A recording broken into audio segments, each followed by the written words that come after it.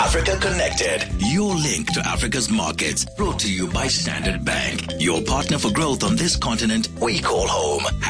#Africa Connected. One of the most memorable comments in an interview I've done with the MMI chief executive, Nicholas Creer, was when we were talking about the company's Africa expansion. He was saying how hard it was to get volunteers to run new businesses in some African countries outside of South Africa. Usually, he said he'd get 1 or 2 applications for a new African country head, until they bought a business in Mauritius, and then they got 200 applications. Well, I don't know if you ever applied for one of those jobs, but certainly she got the gig in Mauritius this time. Africa Connected with Nikiwe Bikitsha, who is on assignment in Mauritius. Are you in Port Louis right now? You certainly spent some time in Port Louis. I'm in Grand Bay at the moment, Bruce. That's where we've chosen as our most suitable headquarters for this trip. I think you'd agree with me that that's where we belong. Yeah, you do. You deserve just the best. Grand Bay is a lovely part of Mauritius. The capital city, Port Louis, it's the commercial hub, of course. You've been meeting bankers and financiers. How are they talking about the Mauritius economy? It really is quite an extraordinary success story. It is the most extraordinary and fascinating story, Bruce. We met these top financier, the chief executive of Standard Bank here in Mauritius, as well as a gentleman called Ben Lim. He's with a company called Intercontinental Trust Limited.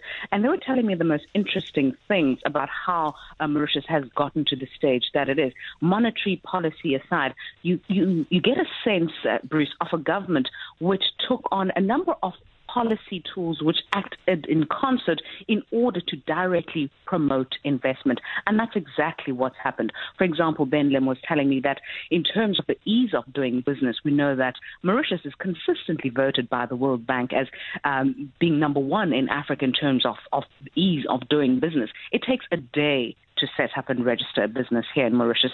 It takes about a week to set up and get a work permit. And similarly so for any number of permits, such as for construction, etc. So that kind of efficiency, which is directed from a very high level, has really worked to aid the case for investment. When we look at monetary policy, in the early 90s, Mauritius set itself up as an international financial center, which in effect would make it easier to move money in and out of the country. So it has absolutely no exchange controls. And looking at fiscal policy as well, it has a very low tax rate. I was told by Lakshman Bental, the CEO of Standard Bank here, that they've got a flat tax rate of 15% for both individuals and corporates. I mean, that's extraordinary in terms of trying to attract investment across the board. So it's got those kinds of policy tools which make it an attractive investment destination. It's precisely why so many South Africans have gone and domiciled their businesses in Mauritius and places like that. Indeed. The tax rates are very attractive. Where do they think the biggest investment opportunities lie in and for Mauritius?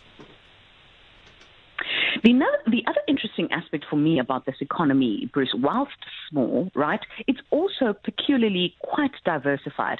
The 3 major players, the major powerhouses of the Mauritian economy are manufacturing, financial services, and tourism. Yet it is an economy that continues to push and innovate and try new things.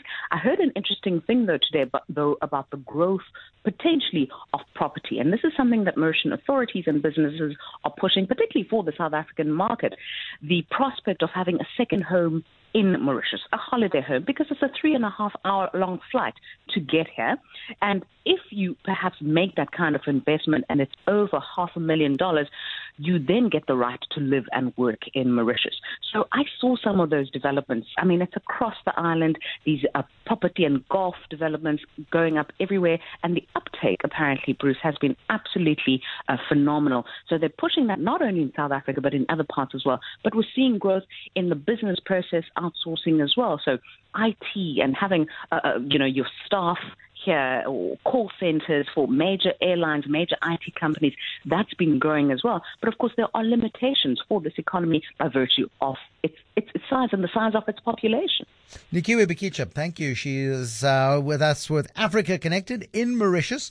And Mauritius is such an interesting place, and that those property deals are interesting too, structured very carefully so that local Mauritian people don't end up being sort of inflated out of their houses. And you can only invest in certain zones, and it's been very carefully thought out. Nikiwe Bikitsha on the line to us from Mauritius this evening. For more on Nikiwe's travels, go to africaconnected.702.co.za. Standard Bank calls Africa home and drives her growth, combining their strong African presence with global capabilities. They support the aspirations of clients looking for a banking partner who knows Africa. Standard Bank has partnered with 702 and Cape Talk on Africa Connected to give you in-depth first-hand insights into Africa's diverse markets. Let Standard Bank be your partner for growth on this continent we call home.